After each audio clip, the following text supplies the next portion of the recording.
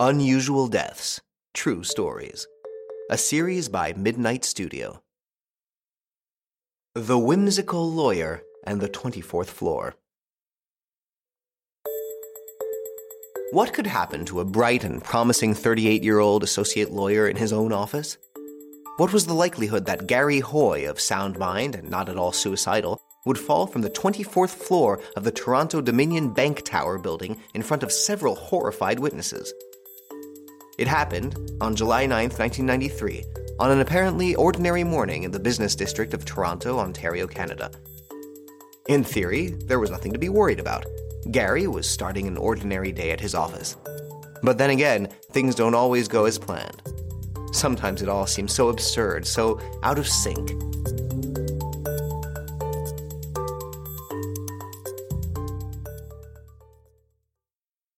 It all started when Gary gave a tour of the law firm to a small group of a dozen graduating students. Gary had a funny, somewhat whimsical habit of showing visitors how tough the windows of the skyscraper overlooking Toronto's business district were. He wanted to demonstrate his intrepid confidence in this aspect of building design by running and throwing himself at the window panes. This little performance always ended with Gary's bouncing off the glass, leaving both the window and the lawyer unharmed. One day, however, Hoy attempted his demonstration in front of a group of potential apprentice lawyers with disastrous results. Apparently, the first attempt resulted as usual in Hoy's harmless bouncing off the window.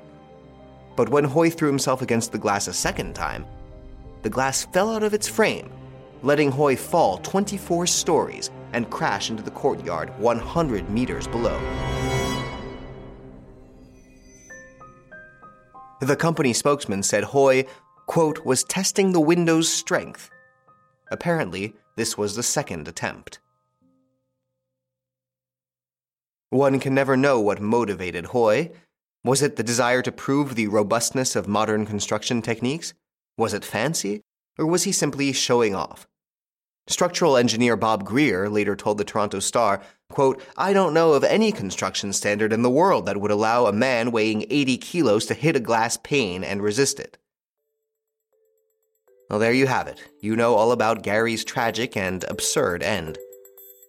A word of friendly advice. If you want to make a big splash in a high-rise building, remember Gary's story.